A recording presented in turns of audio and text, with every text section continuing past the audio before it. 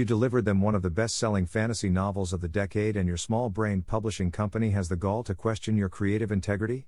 These spineless bean counters and unimaginative squares think they have the authority to drag you into their big glass conference room and sit you in front of everyone from accounting and distribution and marketing, and then your cowardly editor who's never written so much as a paragraph has the nerve to say they all love the sequel you wrote, that it was worth the 8-year wait, that fans will adore it, and that they only have one single question about the entire airtight manuscript. Can you help us wrap our heads around the names of the new family of dragon hunters from the West introduced in this volume, characters who are prominently featured throughout and are named Swiffer Sweeper Dry, Swiffer Wet Jet, and Swiffer Duster Heavy Duty?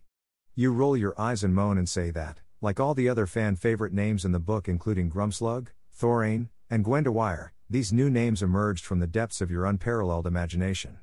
You tell these uncreative bores that the mind of a writer is a mysterious place they, non-writers, could never dream of understanding.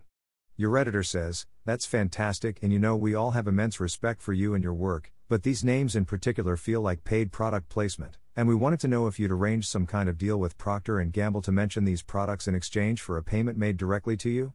You stand and pound your big fist on the table 3 times, the way King Swiffer Sweeper Pet Heavy Duty does on his long oak table in chapter 98.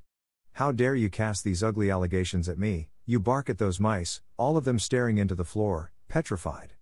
"How dare you bland, orthodox rubes put me on trial in your kangaroo court for the alleged crime of using my imagination. Commerce disgusts me, and each morning as I sit down to write I batten the hatches to keep such nastiness at bay. My creativity is pure and it is sacred, and it is as foreign and inexplicable to you milksop yokels as King Lear to a roach.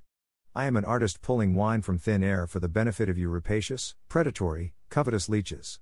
I am ashamed to know any of you, and you sicken me to no end. My novel will be published as is." You turn and exit the conference room, take the long elevator ride down, step out of the building onto Broadway, and bump against a man in Procter & Gamble baseball cap. He slides a check for $7 million into your pocket as you disappear into the crowd while your immense brain stumbles into a vision for the 3rd book, of a family of serpent slayers from the East, a family led by the mighty Queen Febreze.